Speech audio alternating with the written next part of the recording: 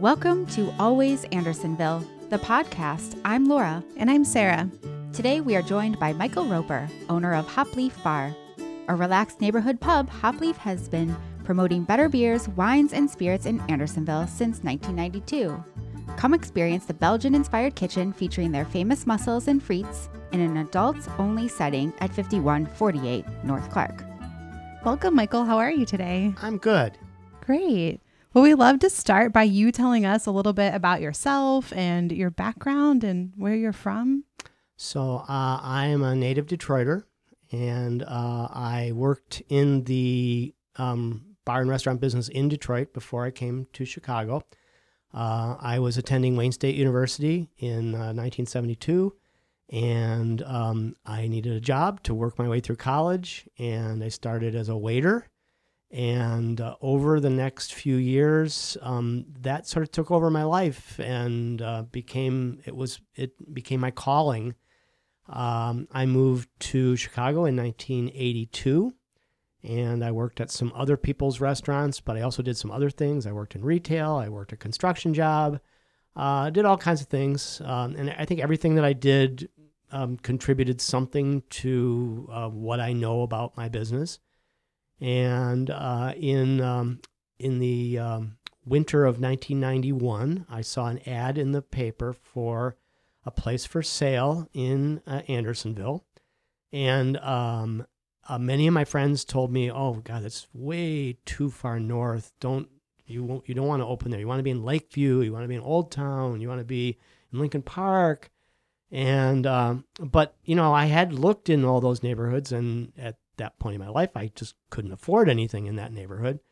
So there was a bar owned by an old Swedish guy, and it was not a happening place, but it had some things that, like some intangible things that I thought I could make work. And so I pulled the trigger in December and signed all the contracts. And then you have to go through like an FBI fingerprint check and all this stuff to have a liquor license. And so it took me till February 15th to when I got the keys and took over the former Clark Foster Liquors. And over the next few months, it morphed from Clark Foster Liquors into Hopleaf. And before we get more into the story of Hopleaf, like what drew you to Chicago or made you make that decision to move here from Detroit? And I know such a renaissance now is happening in Detroit. Do you go back a lot? And back in the 70s and 80s, lots of people were leaving Detroit. In fact, people are still leaving Detroit, even though there is something kind of going on there. The population continues to fall.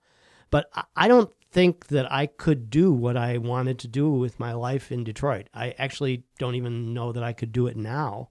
And I, at that time, my then girlfriend and I decided we're going to leave Detroit. And she wanted to move to New York City. We went to New York City and just kind of, I'd never been there. She had. And to look around and see if this would work. And I just, I like some things about New York City a lot, but I said, I don't think I can live here, and I don't think I can do what I want to do. And also, when we were visiting New York City, that was during the era where New York was kind of teetering on bankruptcy, and there was a garbage strike going on. And, they don't have alleys there, so I'm walking down the street, and it's, oh my God, there's rats and trash in the street. We want to move out of Detroit for this. And so I told her, I said, well, you've never been to Chicago. And I had been coming to Chicago since 1970 and was pretty familiar with it. And I said, I think we should go there together and look around at apartments and things. And I won her over, and we moved to Chicago. Our relationship was brief.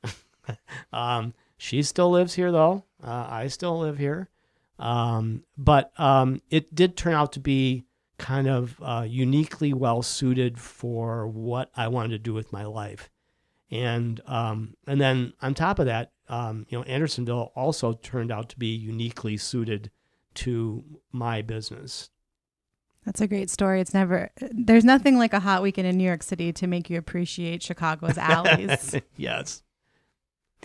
Well, Michael, you said, you purchased a former bar. What was that original bar like, and how did you go about transforming the space to, meet your vision?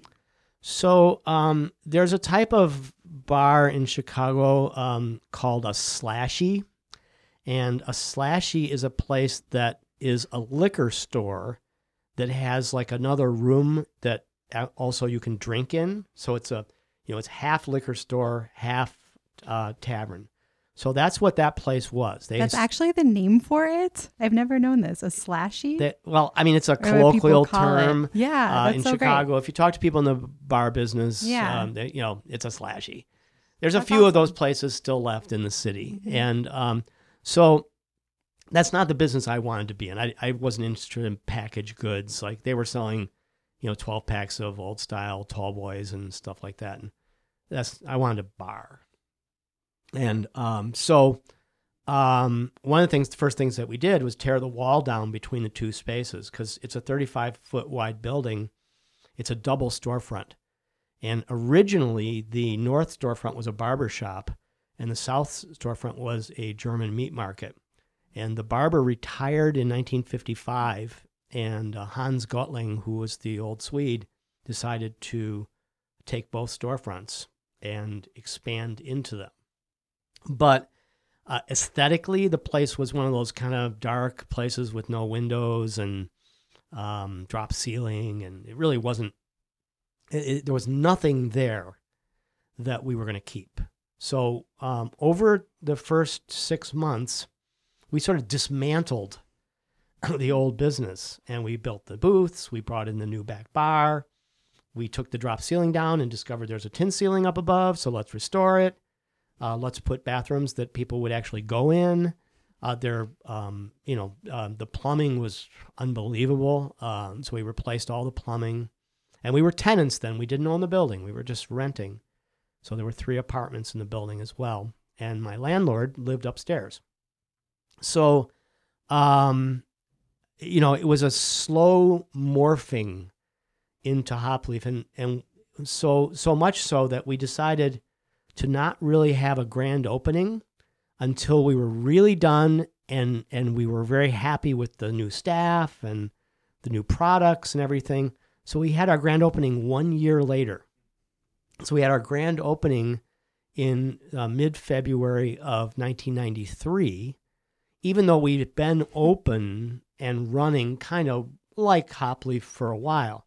But we didn't put the Hopleaf sign up until 1 year later, because one thing that we were very afraid of is the place was, I'm being kind to say, it was a dump, and we didn't want people to see it and then say, wow, I really don't like this place. I'm not coming back. So we wanted to work out the worst of the problems so that when people came, they were going to want to come back. So, we were not proud of it at first. And it was a little sleepy, and it happened just, it was unfortunate and fortunate, is right after we bought it, there was sewer replacement project, which, Andersonville has just gone through a water main project. The sewer was much worse because the streetcar tracks were still under the street. They had to rip them out. Clark Street, south of Foster, was closed for months. Like, I'm talking 6 months, not 1 lane of traffic, no lanes of traffic. Clark Street bus was on Ashland. So our business potential was zero. This was the time to kind of fix things up. A few old timers came in, but business was terrible. And many businesses failed in the neighborhood. There was a great Honduran restaurant next door to us called Maya that was picked by Chicago Magazine, 25 best places under $25, and they failed. There was an Italian restaurant southwest called Costa d'Oro. There was a Greek delicatessen on the corner of Winona where the dry cleaners is. That failed. It was a tough time. And it was only, we just squeaked by. It could have been the case that you would not be here talking to me. You have never heard of Hopleaf, that we might not have made it through our first year. We were charging things on credit cards and just like we ran out of money. But somehow we just squeaked through the year, and we kind of finished it, and aesthetically it looked like we wanted. We put the new glass storefront in, and that grand opening night, we were packed in the middle of a snowstorm, and we were able to kind of catch up on all the lending that, we borrowed a lot of money and stuff, and it was an instant success. I mean, we were really, really successful. Once we were proud of it, and it was pre-internet days, we actually sent postcards out to hundreds of people and said, grand opening, and people came, and then they kept coming. Well, we are so glad, because a world without Hopleaf is a world in which we do not want to live. So when did you convert the second floor? And when you opened and had that grand opening, were you serving food at that time? No, well, not our own food. We were actually selling food from the Middle East Bakery. And we had a relationship with them, and we had a menu, and we stored some of their food, and we didn't really have a kitchen. So we were sort of microwaving their stuff, and that was our menu, and it got us through those first few years.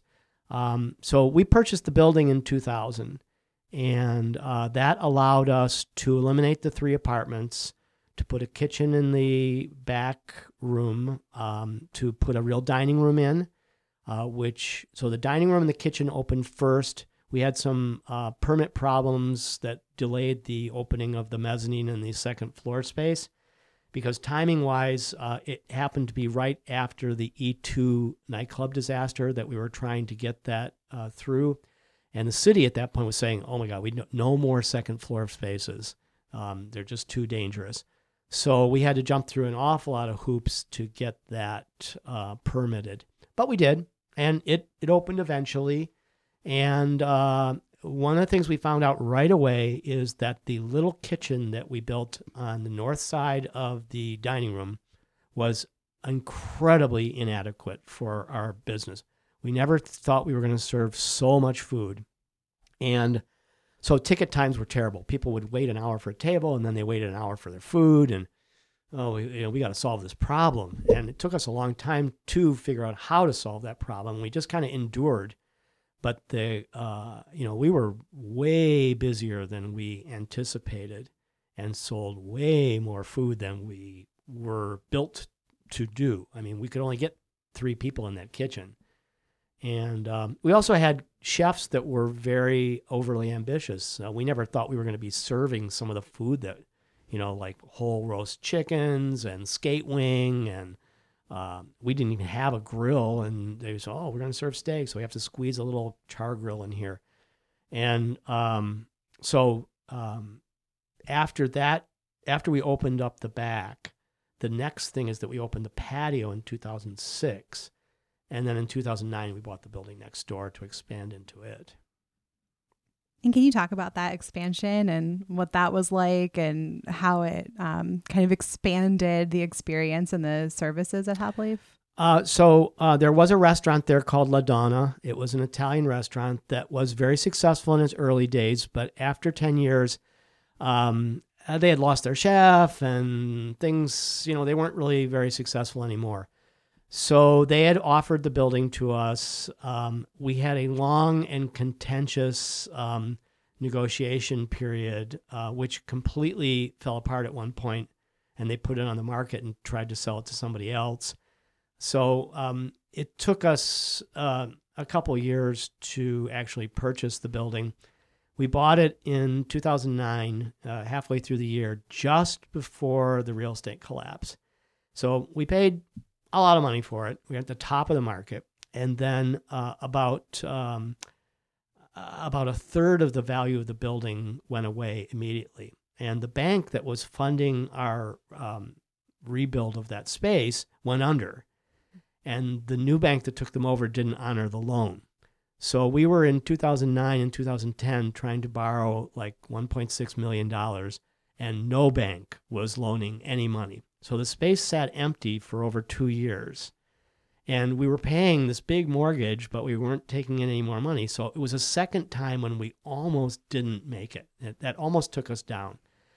But what happened was the Obama stimulus package had a very specific program that almost it was like they made it for us. And it allowed us, without any kind of application fees or anything like that, to borrow money from the SBA, Small Business Administration. And they fully funded it. And we opened that space in 2012. Instant success. Our business almost doubled. We hired 25 more employees. The SBA actually filmed a video about us because we were like the model success story. It allowed us to, our kitchen was 5 times bigger. We have a prep kitchen underneath it. When you order food now there, instead of waiting an hour, your first course usually comes up in about 5 minutes. We are able to seat larger parties. We are able to be so much more flexible. You get your food faster, you get your drinks faster. It's turned into a much more positive experience for customers. It's just allowed us to, sort of bring into fruition all of the things that that maybe I had in mind in 1991 when I was, having these dreams. And I think that also because we have so many different spaces, like some people only like the Old North Bar, some people only like the South Bar, some people like to sit outside, some people like the mezzanine. There's all kinds of different experiences that you can carve out for yourself in there. And, we have a private party space upstairs, so we do stuff up there. We have a very flexible physical plant that allows us to do things really great. Well, tell us more about the process of menu selection for both beers and food. How do you source your beer? So we buy, we have the 3-tier system in Illinois, so we have to buy not directly from breweries, but most of the products we buy are from distributors. So we have 5 or 6 distributors that we buy beer from.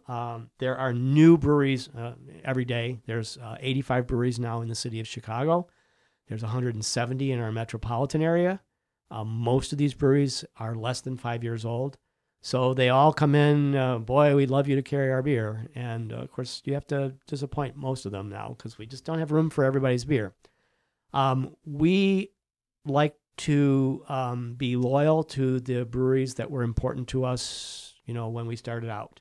So a lot of new hip bars, they're not going to carry Sierra Nevada or Anchor or, beers like that, maybe seem to be like my father's craft beer. But I think a lot of people really like the fact that we do still carry those beers, and they're excellent. We still have a big section of our menu is Belgian beers, and I have visited many of those breweries in Belgium, and I have great relationships with them. I tend to choose beers by 2 things. It's the flavor of the beer itself and the relationship that I have with the owners or brewers. We also have a really great wine program. We try to buy our foodstuffs with the same care that we buy beer and wine. So we buy a lot from local farmers. We try to be very sustainable in the farms that we buy from. We like them to be good stewards of the planet. And so I think we have an overall philosophy that extends to every single product that we buy. And we hope that customers know the difference because they have to pay a little bit more for a grass-fed, hormone-free steak than they would a factory farm steak. If their pork comes from a farm in central Illinois and the farmer pulls up with the truck and brings whole hogs in that we butcher, we think that's a better way to do things. We are in Chicago, so there's not much fresh produce in the winter, but in the summer and fall, we buy a lot of stuff from local sources. We're already getting, we have foragers bringing us ramps. So the next week or so, we'll probably still have ramps coming in from rural Illinois and rural Michigan.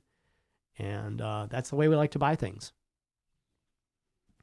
Can you talk a little bit more in depth about the beer? Has there been a beer on tap since day one? And Is there a brewery that produces a consistent favorite? We read somewhere that Allagash has been the only brewery poured on 2 tap lines. Is that true? No, we actually do have, now Allagash is a brewery that we will, because we always have Allagash White on tap, and we have since they've been in the market, which has been over 15 years. But they do make some other things, so we want to take the Allagash White off in order to have something other, one of their other cool products. But we do that with some other breweries too. I don't like to have too much repetition because with, there's 7,500 breweries in the United States right now. There's, maybe 10,000 breweries around the world that offer their beers in America. So with all those choices, I think it's important that we offer more brewers' products than multiple products from one brewery. But sometimes we break that rule for certain breweries. As far as beers that have been on tap since the very beginning, we've always had a beer from Sierra Nevada on tap. We've always had an Anchor beer on tap. As long as Bell's has been in the market, they've been a very important brewery for us. And they've been here since we were their 3rd account, I think, in the city. And in fact, Bell's, I credit Bell's with our survival. Because Bell's was a cult beer in 1992 and 1993, and very few people carried it, but there were all these Michigan, sort of the Detroit diaspora here. They all wanted this Michigan beer, and so I asked Larry Bell if I could make my own. They didn't have a neon. I said, can we make a Bell's neon and put it in our window? I think it would be a real draw. We put that thing in the window, and people would be riding the 22 bus north to Rogers Park, and they'd see the Bell sign, just pull the chain and get off the bus. It was just amazing. Stop requested. It was, that beer brought people to Andersonville who wouldn't have otherwise come here. So we've always had their beer. And there are other newer breweries that are now in the always on tap. And then there's some Belgian breweries, we always have Triple Carmelite on. We always have Kwak on. We always try to have a Trappist beer on tap. Those are beers that just are really big hits. Three Floyds is our biggest single brewery. We sell more of their beer than any other single brewery. So obviously Three Floyds is always on tap. Well, Michael, what led you to draw inspiration from the beer and food culture of Belgium? So I had an early introduction to Belgian beer and food culture because I lived in a neighborhood on the east side of Detroit, which happened to have the largest urban Belgian population in America. And there was a bar over there called the Caju Café, which is the oldest Belgian restaurant in the United States. And I didn't know much about, I got to say, as a kid growing up, I didn't really know much about where Belgium is or what is the deal with Belgium. And a matter of fact, I've often said that we mispronounced the names of the Belgian businesses in our neighborhoods. So there was a hardware store that we called Paul de Roon Hardware Store, and we thought they were Italian. Well, de Roon is that there were other Belgian-owned businesses that we, really hacked the names of them, and we thought, because there were a fair amount of Italians in the neighborhood too, but we mistook most of the Belgian businesses for Italians. And then when I, was old enough to go into the Caju Café, then I realized, this Belgian thing going on. And they served mussels and frites, and there wasn't a lot of Belgian beer available in the United States, but they had the few that were. And this place had been open since 1919. And they had what's called a Belgian feather bowling alley. So they had 2 bowling alleys of this really weird rural sport with a feather on each side of the alley, and you roll this wheel down this. It's a very bizarre sport. But it familiarized me with this whole thing of Belgian culture. And I love the beer. And so I thought, when I came to Chicago, I said, nobody is doing this. Nobody even has heard of this. So I'm going to bring in as much of the Belgian beer as I can. And then, there were lots of German places with sausage and beer and stuff. And I thought, mussels. Nobody else is doing this. And I really like it. And it just turned out that around 1992 was when many Belgian breweries just started importing their beers to the United States. So, we were able to get Chimay and Westmalle and Orval and all these really great beers. And then early on, I went to Belgium and I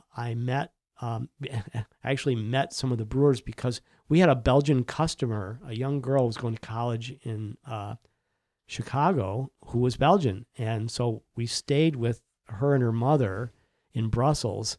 And her mother knew a couple of people that owned breweries, so she just drove us to the brewery and introduced us, and so we got like a little inside chance to see things that maybe other people didn't. So we were way ahead of the curve on that. Now there are Belgian places in almost every city, and it's kind of a thing now. But we were way, way ahead of the curve. And it mostly had to do with the fact that I just happened to live in the right neighborhood in Detroit. And about how many pounds of mussels do you go through a week? On an average week, it's probably about 1,000 pounds. But we have had weeks where we started to border on 2,000 pounds. They're delivered 6 days a week. Mussels are alive, and they have to be alive when you cook them. So it's very important that they're fresh. And we get them 24 to 36 hours out of the water. We clean them and sort them and put them on a bed of drained ice. And they can live for up to 2 weeks like that, except that they're not going to be at Hopleaf for 2 weeks. They will not be in Hopleaf for 2 days. So because of the volume that we sell, the mussels are extremely fresh. And since we cook so many of them, they're always perfectly prepared. So Cakes for Kids is an event this weekend. We'll air this episode after it's held, but tell us about this event and specifically your vision for supporting neighborhood public schools. It's always so inspiring. I know I've personally heard you talk about this a few times, and I feel it's always so inspiring to hear you talk about the connection between neighborhood businesses and neighborhood schools. So anyone that has a business with a door that's open to the street, people are going to come in all day asking for money for a lot of worthy causes, for breast cancer research, for refugees, for their theater company, for cancer, you name it. There's somebody going to be asking. And at this point, either by in-person, online, or mail, I would say that we get requests for a charitable contribution. I probably get 4 or 5 a day, every day.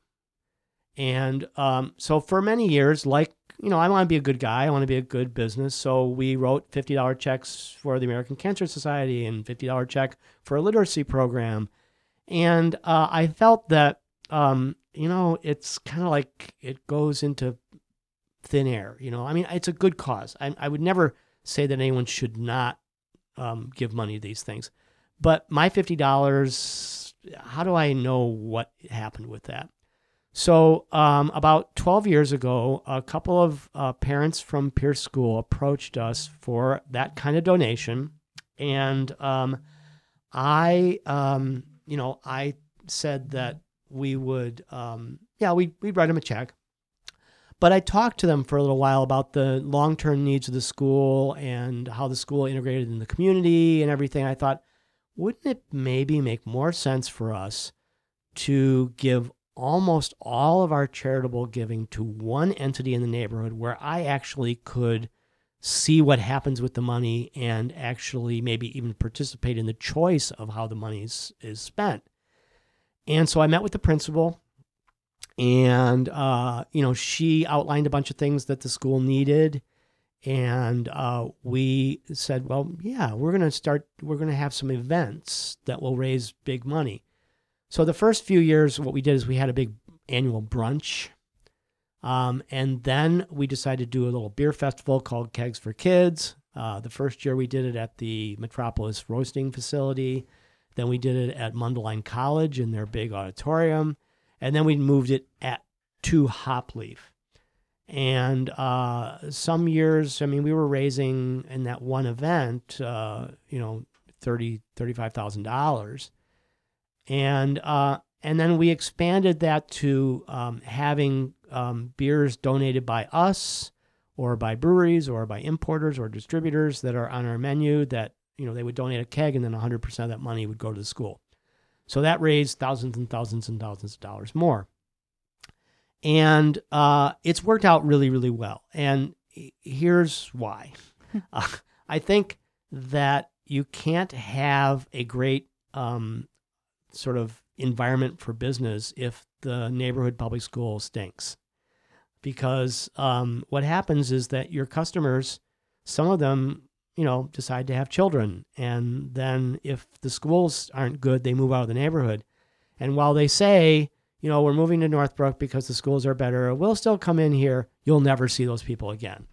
And so it's important to have a viable option for parents to send their kids to a neighborhood school in order to keep the customers that you cultivated for years, to keep them coming in. If they leave, then it's not just them that are leaving, all the families leave. And then you don't have a diverse neighborhood culture. So I think it's very important to do things to make sure that we do have a viable public school in the neighborhood. And in a perfect world, of course, the school would be supported by tax dollars and we wouldn't need to do this. But we don't live in a perfect world. There's all these things, especially about art and music and technology and stuff and after-school programs that CPS doesn't fund fully. So we like to step in and fund those things. And so it benefits us in many ways. The parents of these kids, they are loyal customers.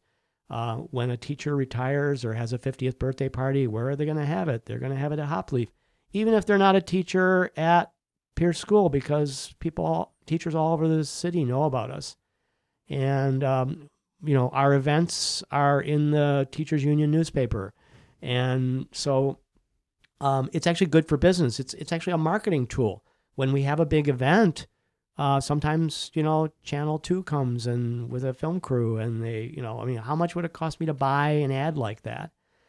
I also feel that the kids who are engaged at their neighborhood public school are probably not the kids that are spray painting the back of my building. I think that having a good school means better people. You make better citizens.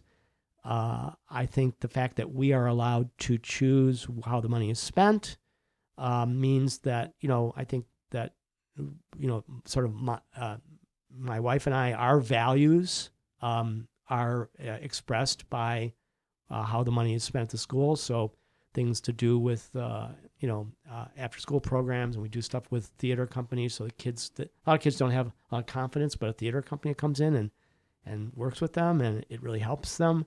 And we get to actually go into the school and watch that happen. And I think there's so many reasons that it is what I call enlightened self-interest. Yes, we're doing a good thing, but it actually pays us back many times over. And I evangelize for this to other businesses like mine. I've talked to some other Chambers of Commerce groups, and I think that every business should find something in their neighborhood that they want to adopt. It could be a school, but it could be something else. There's all kinds of needs in the neighborhood. We give some money and support to the Methodist home, and we, because some of our customers, their parents live there, and so we know it's a good thing to have in the neighborhood. It's a good thing, from birth to death, that our neighborhood provides services at every stage in life. And I think that that's what makes this such a great neighborhood, is that you could live here your whole life, and everything that you really need, all the important things are here. And we want them to stay here, so we know that it doesn't necessarily stay here without help. So we help them out. We even have cemeteries, so. Yeah, yes. You can stay forever. We have too many cemeteries. Those dead people they're not good customers. As somebody who attended Cakes for Kids for many years, but then just recently was able to justify it because I'm a Pierce parent, personally, thank you for that effort and its ripple effect. I guess just quickly, you do live in the neighborhood. You support other establishments. You shop at the farmer's market. You live here. You do your business here. But just, do you have a quick reflection on what that experience is like? Kind of living and working and enjoying this community so deeply? I mean, I think that this is, it's sort of the urban ideal. I like to walk, and when my knee replacement gets all fixed up, I'll be able to walk a little bit more. But I like to live in a neighborhood that is very pedestrian friendly, and this is that neighborhood. And I like a neighborhood that has a lot of, independent businesses. It is a place, when I walk to work, I walk by all the little shops. I know the owners. We have a lot in common. I think, it's really not the case in a lot of neighborhoods, even in the city, that we have all the things that we have. We have, we're really well connected with public transportation. We have nearby parks. We have a nearby beach. We have people that live in high-rise buildings like I do. You have people that live in single-family houses, in 2 flats, in small apartment buildings. So there's, great diversity of, housing that people, can choose. We have, it's a multi-ethnic community. And I think that it's important to me. And I think that one of the experiences that I bring to Andersonville and to my life here is that, I lived in a neighborhood that was not unlike this in Detroit, and that I saw, what can happen when people stop caring about a neighborhood or flee a neighborhood. And, it's the saddest thing in the world when I go back to my neighborhood on the east side of Detroit and everything is gone. I mean, everything is gone. There's nothing left from my youth there. And I see this as a neighborhood where, people are not letting that happen. And people have made a commitment to Chicago and to Andersonville and to our schools and institutions. And I think that it's a feel-good thing to see that. And I hope to be part of that, the reason why the neighborhood stays the way it is. But I'm not alone, and it's not just the businesses, it's also the homeowners and even the renters. It's the senior citizens who live in places like, that have lived here for years and keep up their buildings, and sometimes they move on to senior housing. We've got senior housing. We've got things for everybody at every phase in life. It's a kind of a cool neighborhood to be a little kid in, I think. I would, I kind of grew up in that kind of neighborhood, and I think it's good that some places in the city are still like this. Some things about Chicago are a little hard. It's, for parents figuring out the public school system and getting in the right school. Property taxes are high. There's a lot of infrastructure that needs help, and enduring a project like the CTA project that's going on right now is going to make life hard. And you have to be committed and then sort of recommit yourself every year. I'm going to stay here. I'm going to make this neighborhood better. I'm going to meet my neighbors. I'm going to welcome new neighbors, say goodbye to the ones moving away. And I think that's really what makes this really special. Well, Michael, we spoke a lot about the evolution of Hopleaf since 1992. Where do you see Hopleaf going in the future? You recently had solar panels put on the roof and, you eschew kind of requests to build a second location. Can you speak to more about the future? Hopleaf is as big as it ever needs to be. We're never going to expand again. We are never going to open another Hopleaf. So what we do now is constantly, one, maintain our physical plant and try to improve it. So 2 years ago, we put the new storefront, which actually restored the front of the building to more what it looked like in 1896. We did install 75 solar panels on our roof to make ourselves more energy efficient. There's a lot of little stuff that people don't notice. 2 years ago, we put all new HVAC in. We're upgrading plumbing systems. We put a reverse osmosis water system in.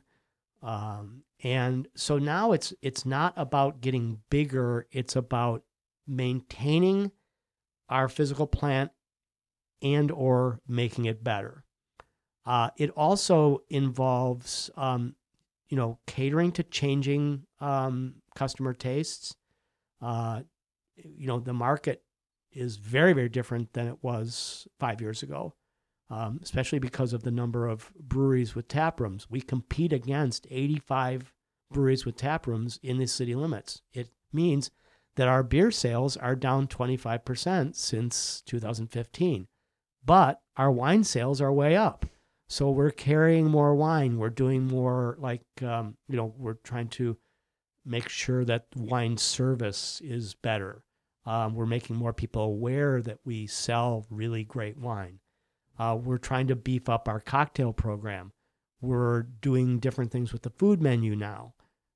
We're doing different kinds of events, special events that, maybe feature other kinds of products that we sell.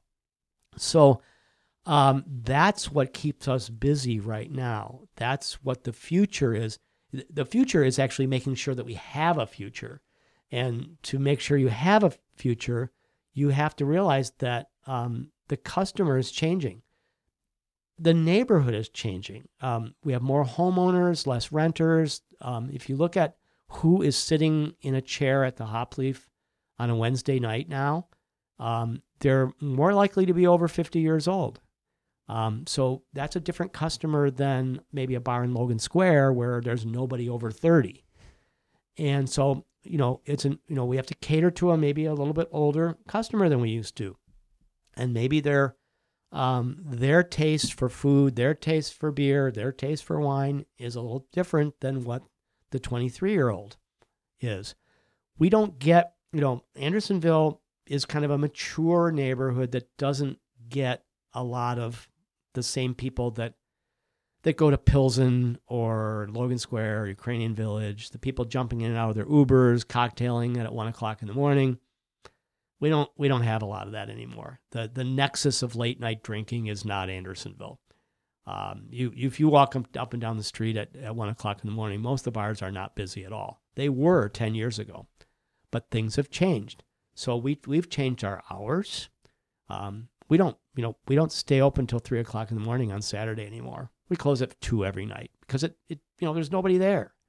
Why pay people to stand around with no customers? But we're busier at other times. During the day on weekends now, we're packed. So that's what we do now to make sure that we have a future, is that we tweak. Well, Michael, if you could take a day off and would be able to trade places with another business in Andersonville, which business would you choose? Oh, that's a really hard question. It would definitely, I don't have much experience outside of the hospitality industry. So it would definitely have to be in one of the other, restaurants in the neighborhood or something like that. And, my wife and I just went to Paso Roto this week. And I thought, wow, this is a really cool place. I could see like the business model there, it's a smaller place with, very innovative food, that would be a kind of place that if I was starting out today, I might want to do something like that. On the other hand, I'm a super history geek. And so if I could take Scott Martin's place and be the owner of Simon's for a day, that would be a good thing. I feel like we can arrange that. Yeah. Maybe during one of the times that Scott's in Mexico for Yeah. 2 weeks. Yeah. Well, thank you, Michael, for being here. And thank you for listening to Always Andersonville, the podcast. For more information about Hopleaf, please visit hopleafbar.com.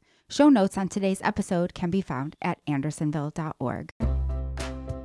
Always Andersonville, the podcast, is produced by the Andersonville Chamber of Commerce.